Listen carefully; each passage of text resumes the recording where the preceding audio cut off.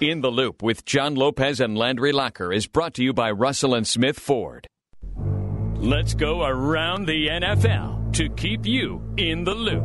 Brought to you by BioCleanTex.com on Sports Radio 610. All right, let's play Contender Pretender. And I'm going to put you on the spot here, John. I'm going to name teams that still have playoff hopes, and I want you to tell me whether you would or would not be willing to bet your fishing boats on them winning the Super Bowl. Well, the answer is no to all of them, first of all. You're trying to increase the size of your fishing boat, and you are betting your fishing boat here. No, man, I've got the perfect fishing boat. I've got my dream boat. I ain't going to trade my Freedom Boats Warrior for anything. But I'll play the game because I love games like this. You know that. But so we got it on record. Mark that. John has to give up the fishing boat if he's wrong about any of these. We're just dismissing people here. So here we go. Will John get to keep his fishing boat? Yikes. Would you bet your fishing boats that there's no chance that the Raiders win the Super Bowl? Yes, except not the betting my fishing boat part. Would you bet your fishing boat that there's no chance that the Ravens win the Super Bowl? Ooh. No, I wouldn't make that bet. If I were in Vegas and there were some long shot odds, because they're on the outside looking in, I might lay $10, $15 on the Ravens. Yeah, I think the two, well, it's not even a secret anymore, but for the last couple of weeks, I've thought if I'm a betting man, which occasionally I am, but just for fun, I would bet on the Bills and the Ravens as my long shots to win it all. I'm talking about winning the Super Bowl. I don't even know if the Bills are a long shot anymore. That's what I mean. Miami Dolphins. Would you bet your fishing boat that there's no chance the Miami Dolphins win the Super Bowl? Yeah, they're not going to make it. They are impressive and they are set up. And oh, by the way, 2 first-round picks, 2 seconds. Well, can I share this real quick before we move on? The Texans are playing for something on Sunday. Something very, very important. There is something on the line Sunday against the Cincinnati Bengals. And I am not kidding. All right, let's talk about that at 1:15 because I have no idea what the F you're talking about there. Oh, yeah, we'll get there. I'm actually really excited about that. 1:15. Indianapolis, would you bet your fishing boat that there's no chance the Colts win the Super Bowl this year? No, I think the Colts are I know the Texans have played them really, really well, but I think they're rolling. I think they found the perfect quarterback for what they want to do. You know, as long as he doesn't throw interceptions, they win. Every loss that the Colts have had, Phillip Rivers has thrown an interception, which is an interesting fact.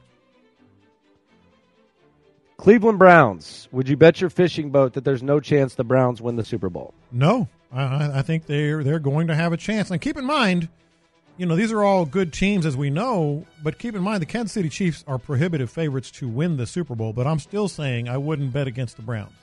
The Browns feel like their ceiling is like a Jets team that went to the AFC Championship twice or a Titans team that went last year. Like, it wouldn't shock me if they got hot and won a couple games and then got to the AFC Championship. Not at all. Wouldn't shock me. I'm not saying I would bet on it, right? But it wouldn't shock me. I think they got a puncher's shot.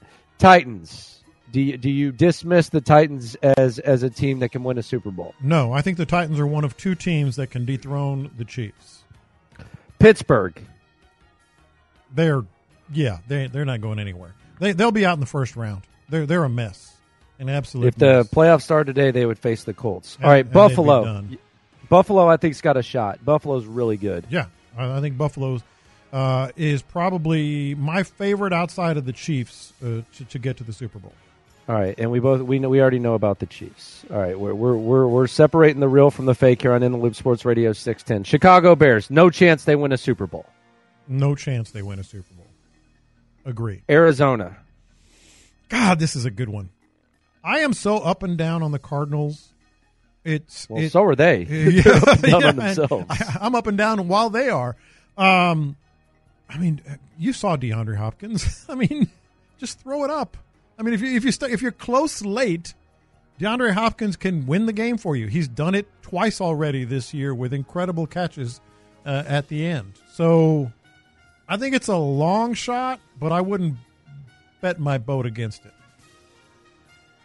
Tampa Bay Buccaneers with Tom Brady. I don't see it happening. I would got a bet good defense. Got a good defense. Yeah, but I don't see it happening. So you bet your boat against Tom Brady. Again, not the boat, but I would bet against it. The Rams, coming off a loss to the Jets, it's hard to make much of that squad. But the Rams, they got the Seahawks this week. The Rams. There's something missing with the Rams. And I'm not just basing this on recency bias, losing to the Jets. They look the part, but they're not really making the big plays that you need to have to get to a championship. I mean, Jared Goff is not throwing the ball downfield at all. I mean, we talked about yesterday, Deshaun Watson, I think he's either leading the league or second in the league in passes more than 20 yards. I think Goff is last, and they're 9-5. So they're missing the key ingredients, and I wouldn't bet on them going. I think they've done some of these teams that are like 9-win teams, 10-win teams. Mm-hmm.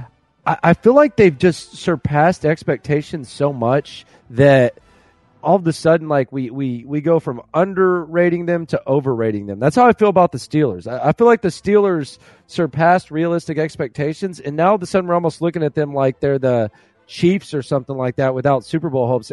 I feel the same way about the Rams. Mm-hmm. I mean, the Rams, they still have some talent on that team, but I don't think too many people expected the Rams to come out here and be, a 10 or 11 win team this year. I thought it was almost looked at as almost like a transition year for them. I almost feel like they're just like a victim of their early success. Yes, and they're almost Texans-like, even though they've been to a Super Bowl, but they're almost Texans-like right now in that they're good, and nobody acknowledges that they're not good. Nobody says they're not good, but they're not good enough to get very far. Washington football team. Would you bet your fishing boat they don't win the Super Bowl? Yes, that one I would. That one I absolutely would. Anybody coming out of the NFC East. Seattle Seahawks. Would you bet your fishing boat they're not going to win a Super Bowl? Nope, I would not. They're just proven, and they've got the experience. New Orleans Saints. No. Look, I know the Chiefs beat them, but Breeze gets better, starts performing a little better, and they're going to have a chance. Green Bay Packers. I think they might just get the Chiefs in the Super Bowl. So I think I would not bet against them. Okay, so Washington, Tampa, the Raiders, the Dolphins, and Tampa are the teams that you would be willing to bet your fishing boat on that, and the Rams are not going to be Super Bowls. And the Rams. Yeah. Okay. So it's. Would you disagree? Moral of with the story: of it's going to be a pretty fun playoffs. Is the moral of that story? That's what I'm picking up. Oh, the divisional round. Well, actually, the first round, because there's going to be 3 games. 3 games each day. It's going to be phenomenal. The first round and the divisional round is going to be some of the best football we will have ever seen. I can guarantee you that. They're too evenly matched. They're too good. You understand that, and I'm actually taking the Monday and Tuesday off. I don't usually take time off, but I'm because I need to breathe after this Texans season. Yeah. The Monday and Tuesday, I believe it's the 8th, 9th, 10th, the 11th and 12th or whatever it is. Yeah. You realize in that 3-day stretch, you're going to have Saturday, you're going to have 3 NFL playoff games. Sunday, you're going to have 3 NFL playoff games. And then Monday, you're going to have the national championship in college football. Yeah. That is what you call a weekend. So it's January 11th is that Monday. Yes. Going to be hot. It's going to be 11, 10, 9. Yeah. Yes. I will be relaxing and unwinding, trying to get my mind right. Trevor Lawrence, by the way, was on Adam Schefter's podcast. Mm-hmm. It's pretty interesting that, and obviously the season's over. So, but it is pretty funny that Trevor Lawrence is now openly talking about the NFL, and he's saying, I plan to come to school for 3 years. Now that the Jags have the pick and not the Jets. Oh yeah, it made a big difference. One day makes a big difference. Oh wow, right there in Jacksonville, huh? That's not too. That's driving distance from my home in Georgia. Yeah, I mean he's from he. You said he was born in Tennessee, then lived there as a child, then went to Georgia and played high school football in Georgia. and then ended up in Clemson. So that Jacksonville area is kind of, right there in his neck of the woods. Oh, like literally driving distance. I mean, so he's got to be all about that. And you know what? I know Jacksonville. I meant to say this when McClain was on, because why would anybody want to live in Jacksonville? Look, it's not Houston. we get that. It's not Houston. But did you know Jacksonville is the biggest city in Florida? Didn't. It's the biggest city in Florida. Bigger than Miami, bigger than Tampa, bigger than Orlando. There is plenty to do in Jacksonville, especially if you're from that area, right? Because that's home, and you like it. No, it's pretty good. By the way, Jacksonville to Atlanta, Georgia, is 4 hours and 50 minutes. Yeah, see? Drive. See? I mean, I didn't know if he was going to do it, but I thought there was a possibility that if Trevor Lawrence declared for the draft and if the Jets had the number 1 overall pick, I thought there would at the very least be a chance that he might pull an Elway or Eli Manning. I mean, he's good enough to do that. He's absolutely good enough to do that. And in today's NFL, well, in today's professional sports world, it can happen a lot easier because, agents kind of run the show now, and they can control, or at least kind of leverage their way into certain situations. Going around the NFL here on In the Loop Sports Radio 610, Landry Locker, John Lopez. Could I interest you in a stat? Please. This is one of the crazier stats that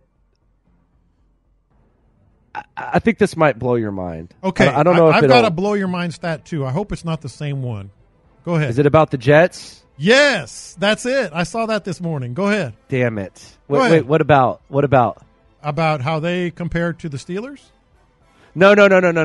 Yeah, so this is different. So we're both going to blow each other's minds. Okay. This is going to be fun. Okay. All right. The Jets, the dog-butted Jets, and we know how much of a turd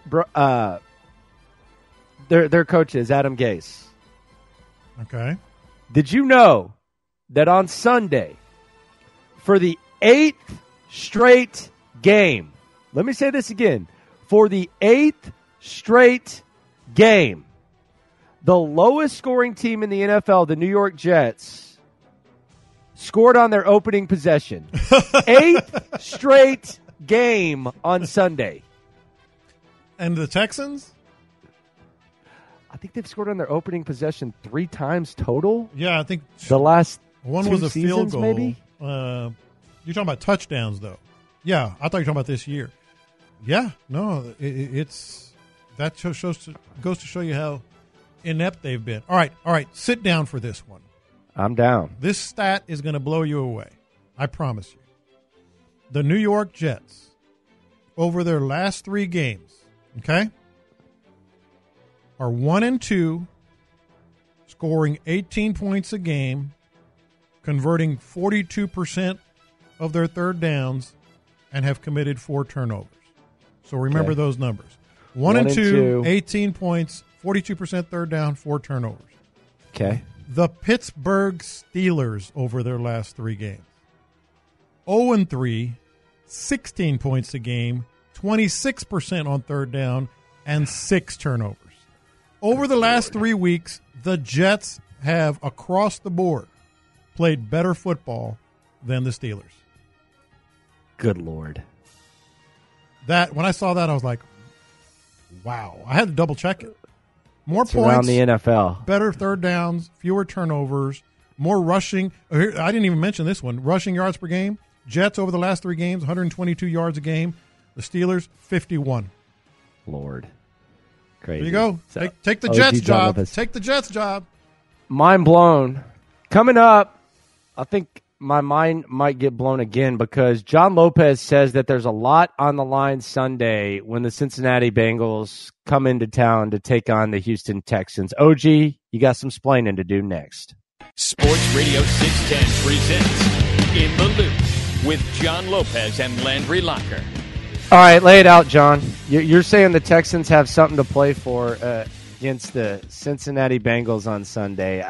This seems a little bit outlandish even for you, bro. No. Look, the Texans look bad because of what they traded to get Laramie Tunsil. Obviously, you know how I feel about Tunsil and that whole thing. We're not going to talk about that you needed him, etc. Nevertheless, they look bad because now that they're playing so bad, as we sit today, the Miami Dolphins with the Texans pick are sitting at number 6 overall. Texans are 4-10. Atlanta's 4-10. Carolina's 4-10.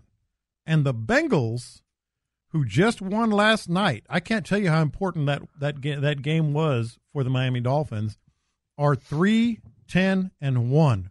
Remember that tie, okay? Because if Cincinnati comes in here and beats the Texans, which I guess is on the table all of a sudden, considering how they played last night against the Steelers, of course, the Texans are going to drop even further, and the Bengals will be behind the Texans in draft order. So if the Bengals come in here and win, the Dolphins with the Texans pick will be up to number 5 in the draft. Carolina and Atlanta are the only 2 teams ahead of the Texans in the draft. If Carolina or Atlanta win one of their last 2 games and the Texans lose to Tennessee, if Tennessee has something to play for there, they probably will lose to Tennessee in their last game, the Dolphins could have the number 3 overall pick from the Houston Texans. That would be humiliating. I know it's not your pick. You're not going to get it back. But even at 6 or 7, or 8, if the Texans win both games or whatever it's going to end up being, it doesn't feel quite as bad as giving away the number 3 potentially overall pick to the Miami Dolphins. When's the last time a team traded for 2 first-round picks and regretted it? When was the last time you traded? Probably never. Probably never. I mean, Jacksonville traded Jalen Ramsey for 2 firsts. Mm-hmm. The Raiders traded Khalil Mack. They got 2 firsts. Khalil's done a good job with the Bears, but I think the Raiders are pleased with what they did. Miami traded Laramie Tunsil for 2 firsts and a second, and they're in the playoff mix right now. If the playoffs began today, they would be in, and they still have those draft picks. It seems like more times than not, whenever a player is traded for 2 first-round picks, sometimes the team that trades the picks doesn't regret it, but it almost seems like whenever you get those first 2, it's very rarely regretted. 713-572-4610. Like even the Jets. The Jets traded Jamal Adams and got 2 firsts. Yeah. But they're thrilled about that. I mean, if Cincinnati wins and then Carolina or Atlanta wins one more game, I mean, the Texans are going to have to just be sick. Just sick. I don't care that you got Laramie Tunsil, and I know he's been, good. Not great. He's been good.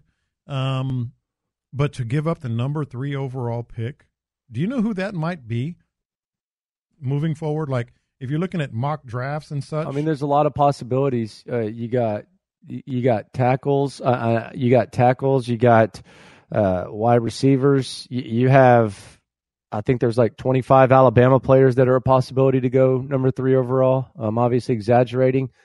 I mean, there's a lot of possibilities. Well, I mean, and then I also think you look at that second round pick. God, that could be 3 overall too, and that's a gold mine. That's a gold mine area as well. The Laramie Tunsil trade is probably the Hopkins trade is going to be the worst. But as far as the damage, Deshaun Watson can make up for not having DeAndre Hopkins. Now, you'd like to have something to show for it, but Deshaun Watson can make up for that.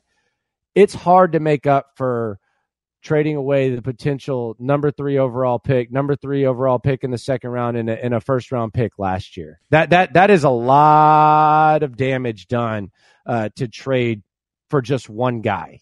Well, let me give you 4 names here, all right, that are the consensus in terms of in the hunt to be the number 3 overall pick in the upcoming draft. The top 2 are Justin Fields and Trevor Lawrence.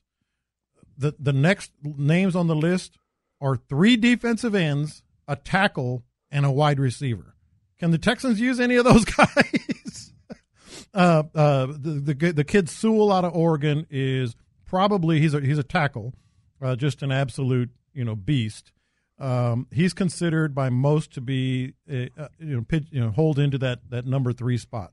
The next 3 are all defensive ends. That kid out of Michigan, Pay is one.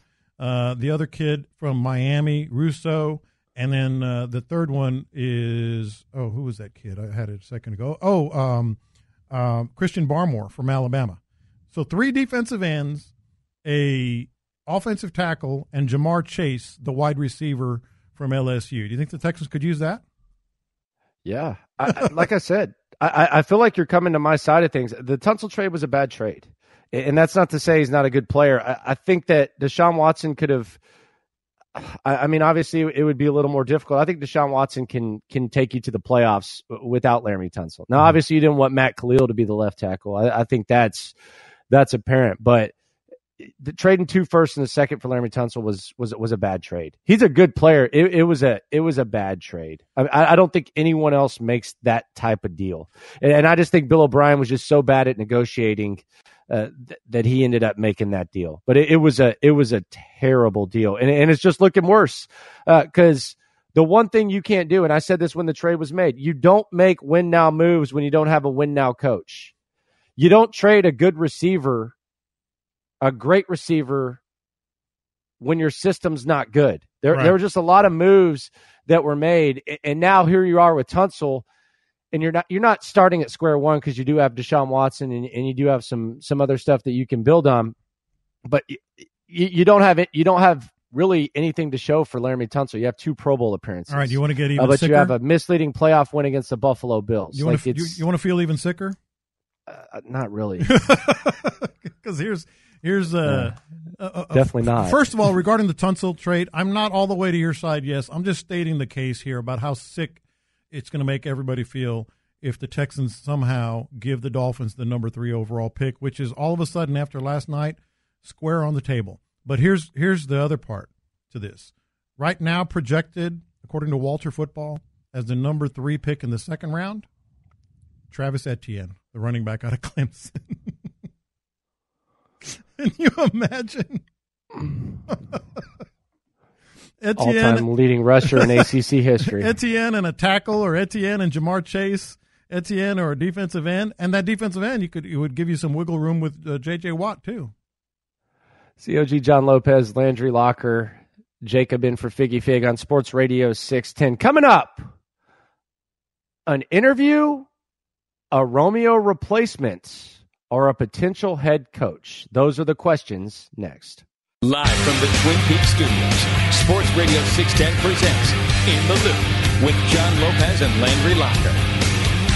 Jim Caldwell interviewed by the Houston Texans yesterday, head coaching vacancy. They can't interview guys who are currently assistant coaches. They got to wait 2 weeks for that to happen. So that's where the interview process starts, with interviewing guys like Jim Caldwell, interviewing guys like Louis Riddick. I thought it was interesting that John McClain said that Riddick needed to get in an organization to be a general manager. Yeah. I didn't agree with that at all. I don't know if that's something that he's getting from the Texans. I don't know if that's just something that he thinks. I don't agree with that one bit, not even a little bit. Do I agree with that being necessary for Louis Riddick to be a general manager? Yeah, I don't agree with it either. We've seen multiple cases where, well, first of all, where do general managers come from? I get that a lot of them are in buildings, they're in personnel.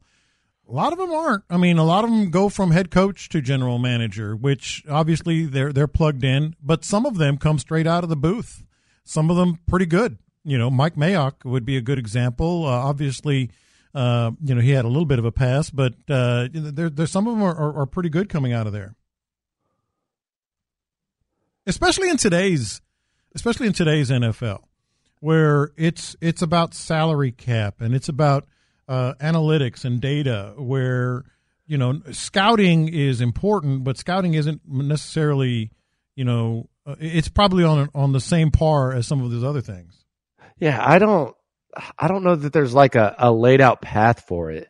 I don't agree with that. And I didn't look at Louis Riddick interviewing the same way I did Jim Caldwell. I like Jim Caldwell. I think I would bring him on as like an advisor, like Romeo Crennel type guy. I think he could be a big asset for Deshaun Watson, but I didn't look at the process of Louis Riddick interviewing with all three teams the same that I did the Jim Caldwell interview. I thought Louis Riddick was legitimately a top-notch candidate for these three openings. But McClain basically made it seem like it was just like one of those things where, oh, you can't interview other guys, so you went with Riddick. I just didn't see that. Well, and the thing about Riddick, when we learned about him, interviewing for the job, obviously we were sharing with our loopholes, the listeners, that his resume, so to speak, every level of football, he's been a part of every level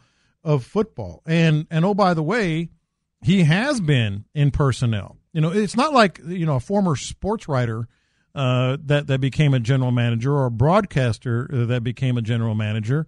The Carolina Panthers, the one that they fired day before yesterday or whenever it was, yesterday morning, he was a sports writer and ended up being a pretty good general manager up until the end when he got fired, and probably will be in the league again.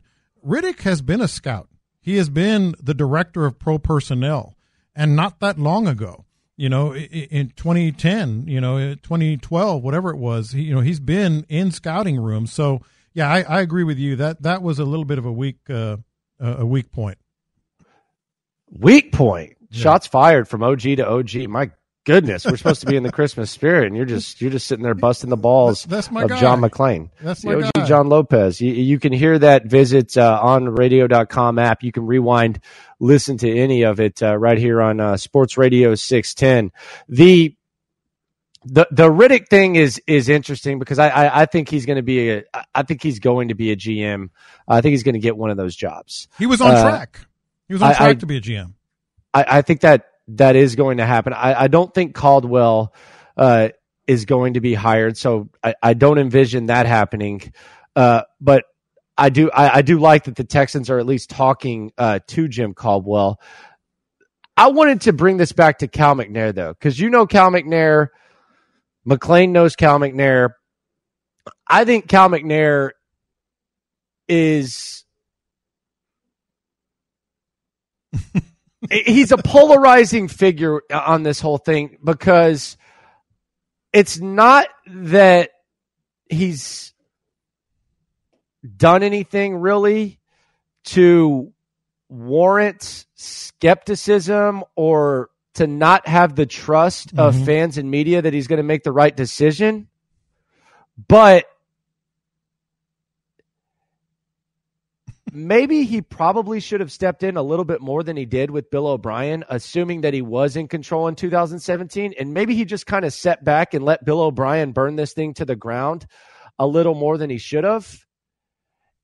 And I don't know how I'm supposed to feel about how this decision is going to be made by Cal McNair. I think that there's some uncertainty that normally when you have uncertainty, it's a feeling of kind of being on the fence and not really knowing. Yeah. But I feel like because of the trust issues that media types, the trust issues that fans, the trust, and JJ's even talked about it when, Bill O'Brien left. But because those trust issues happened, it almost seems like uncertainty leans toward the side of skepticism when it comes to trusting Cal McNair to make this decision. Does that make sense? Because that's just how I feel about it. I'm not like, oh, he's going to screw this up. Like, I don't feel that way. Or I don't feel like, oh, he's going to make the right decision like I do usually whenever Jim Crane makes a decision. Yeah. I feel uncertain because I don't know what Cal McNair is all about, and I think this is a unique situation. But I also, although King Bill is gone, there is a tendency, and maybe it's a habit, and maybe it's almost PTSD for Texans fans to kind of lean on the side of, man, they're going to make the wrong decision. They're going to screw this up anyways. Well, yeah, we do have a little bit of Bill O'Brien shock, and I think the way that they handled that, even though they ultimately made the right decision firing him, I think it's not just a Texans thing. I think anytime a new owner, and he's still a new owner, I mean, McClain said he's been more involved since 2017. That's still not very long, and where was he before that other than in the room, and I think Bob McNair clearly made all the decisions and clearly was really good at what he did. I know some people might dispute that, but I'm here to tell you I knew Bob McNair very well, and I knew the passion he had and the decision-making and the decisiveness that he had. So it's human nature anytime someone comes in, even if it's a guy that was in the room, to be skeptical. So I don't think that's unfair at all to wait and see, because the decisions that he's made, the big decisions that he's made so far, McClain pointed out Brian Gaine. I mean, I think he just kind of sided with Bill O'Brien. That wasn't like best interest of the team. We got to get rid of Brian Gaine. I think that was more, I had to pick one or the other, and I'm going with Bill O'Brien. That's the lesser of two evils, and he's been here, and he's the coach, and everything would be a mess if I fired my coach right now. So I don't buy that one. And then and go ahead, John. Sorry. Well, the other decision is firing Bill O'Brien. The only thing that I think was a little bit of a surprise and a good surprise was when he fired him. Bill O'Brien was going to get fired. I mean, that there was no question he was going to get fired. So like these real, insightful, decisive decisions, we haven't seen one yet. A kind of something that will change the arc of the entire franchise. That's where we are right now. So that's why there's skepticism, because he's never done it. The thing about the McNair thing too is I think, part of me would want to, and there's a lot of fans who do this, they look at the way things are and they say, well, where the hell was Cal when Bill O'Brien said he wanted to trade DeAndre Hopkins? And why didn't he step in and, do something about Brian Gaine? And I can understand that, but I do think you do kind of have to look at it from a perspective, like a human being perspective, because I just know how close I am with my dad. And if my dad were the alpha that brought football to Houston and he ran this organization and he trusted Bill O'Brien, rightfully so or not, because I don't think I think there's reason to believe that maybe Bob would have cut bait with Bill O'Brien had he been capable a little later on, Mm-hmm. But if my dad trusted that guy, and then as my dad continued to not be capable of running things, I might give the guy that my dad trusted a little more leeway than I would if it were 100% my decision, just out of respect to my dad. And I know that sounds crazy. No, I think that's very reasonable. I just think it's only natural. Like, just think about your dad hired this guy. Your dad is sick, and then he wrote out Bill O'Brien, and he probably fired him and let him have too much power and fired him too late instead of doing that too early out of respect to his dad, because his dad was the one who saw the vision. Yeah. No, I think that's very, very reasonable, and that might have been in play, with Cal McNair. No question about it. And the other thing about Cal McNair that I think we need to do that I think needs to be very clear, because sometimes I think things are just said just because they sound better than that they actually make sense. Like the just repeating stuff that you frequently hear, it sounds good, but it doesn't make a lot of sense. Cal McNair doesn't just care about money. Like, I look, you can say a lot of stuff about the Texans organization since 2017. You can say whatever you want to say about the Texans since 2017. Mm-hmm. Honestly, since Deshaun Watson got here. Right. But if Cal McNair just cares about money, and I say this out of respect, he's one of the dumbest people that I've ever seen, because they are paying the most money in the NFL to a roster that isn't very good. They're paying until recently they were paying 3 different general managers. He's still paying Bill O'Brien. He's going to pay another general manager. Yep. He's going to pay another coach. They paid Brock Osweiler. Like, if you want to say that the Texans screw stuff up, that's fine. But to say that Cal McNair just cares about money and doesn't care about winning, or the Texans just care about money, there's literally no, like, it's the numbers are right there. Yeah. They're probably spending more money than anybody right now. Now, are they using their money recklessly? And should they probably wisen up a little bit? Yes. But to say that they just care about money it's ill-informed. And quite frankly, given all the stuff that I just laid out, it's pretty foolish. Like, it is. He would be a damn fool if he just cared about money. Exactly. To do that. Jack Easterby's getting paid too. Yeah. Easterby's getting paid. Easterby is definitely getting paid, maybe for some work that he's still doing regarding these searches. Come on. I'm telling you, man, there's signs. There are signs out there that we are seeing that Easterby might be more involved than we were led to believe. I'm just saying. It's my opinion. It's educated, but still my opinion. I mean, think about it.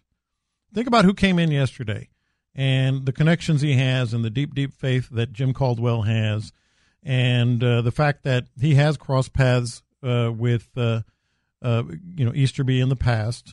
He's a Tony Dungy guy who is cut from the same cloth. And then think about the other one that came to light when Deshaun Watson went and sought out Matt Eberflus, who is very much cut from that exact same cloth again. And Deshaun Watson doesn't do that without some knowledge or some vibe or information that Eberflus might be in the mix here. It's just my thoughts. I'd be down with Eberflus, though. Well, that's true. I think I'd be down with Caldwell. He knows Deshaun really, really well. Caldwell, I just don't know.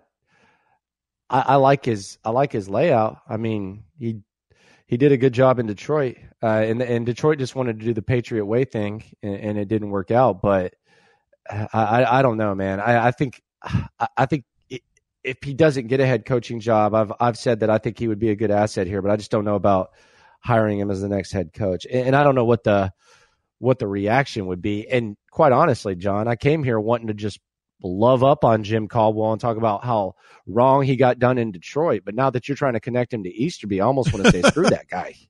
No, I mean, there's nothing wrong with that. I mean, he might. I think he's. Oh, there's not. There's nothing wrong. There's nothing wrong with being linked with Easterby. No, here? I mean nothing wrong with him. I think he'd be a great coach for Deshaun Watson. I really do. Everything that I've heard, he's a perfect fit for Deshaun Watson. All I'm saying is the route toward getting him, I think Easterby might be involved more than you think. Yeah. I'm telling you, man. Come on, dude. After all this, you want to talk about ish hitting the fan? Yeah. In January or whenever the Texans make their hire. Mm-hmm. If when the Texans make their hire, the first voice you hear at the podium is Cal McNair, and the second is Jack Easterby. Mm-hmm. Especially dude, after that story that came out, after the text line might break. The things that we know about how certain people, a lot of people, feel about Jack Easterby in that building. All of a sudden, he's involved in this coaching search. That means that he might be involved moving forward. With the next regime, Easterby could still be here. I haven't believed that. I haven't thought that for a second. John McClain came on and said he expects Jack Easterby to either leave or be fired at the end of the year. I think that's probably the odds-on favorite. I'm saying I wouldn't sign off on that just yet. Okay, I'm going to keep an eye on that. I think the task for the next GM, I think they need to lock up Justin Reed right now while the price is low. You need to get as many Whitney Merciless contracts as possible. The first Whitney Merciless contract, yes. Not this one. Yeah. The first one. That was a bargain. And I think going to Justin Reed right now, coming off an injury, a little bit of a disappointing season, although I don't completely blame him for that. I would lock up Justin Reed. I think we got to look into the possibility of Brandon Cooks just being one and done as well. There's a lot of decisions to be made. Hopefully Jack Easterby ain't involved, but John Lopez always wants to urinate in my Cheerios. No, I don't. I'm just telling you, man. You hear things. Landry Locker, John Lopez, Jacob in for Figgy Fig here on Houston Sports Leader, Sports Radio 610, 713-572-4610. Y'all want to keep it going on the text line. We love to respond to those. Tomorrow, final day before Christmas vacation, J-Lo. How about that? It's going to be a big day tomorrow for sure. And then, man, we're bearing down on Christmas big time. Big time. Do you buy my theory? I had two 2020 theories. One of them was that there should be no Labor Day in 2021 because of the pandemic. It should be work a double day where you work a double shift. No, we need Labor Day. No Labor Day in 2021. There's been too many people laid off. I do like your other one, though. I think there's something to it. I think New Year's this year is bigger than Christmas. I think you're right. I think New For Year's adults. I'm not usually a New Year's Eve guy. This year, because Christmas, a lot of people have been hitting the pockets. I think Christmas is just about being together, but I think New Year's is bigger than Christmas in 2020. For adults, I totally co-sign that. For the OG John Lopez, for Jacob filling in for Figgy Fig, who's the best in the world at what he do. I'm Landry Locker. This has been another edition of In the Loop. We'll talk to you tomorrow on a hump day, also known as a well-spoken Wednesday. Stanford Brought's going to join the show. That's going to be at 10 a.m. But in the meantime, Clint Sterner and Ron Hughley are next.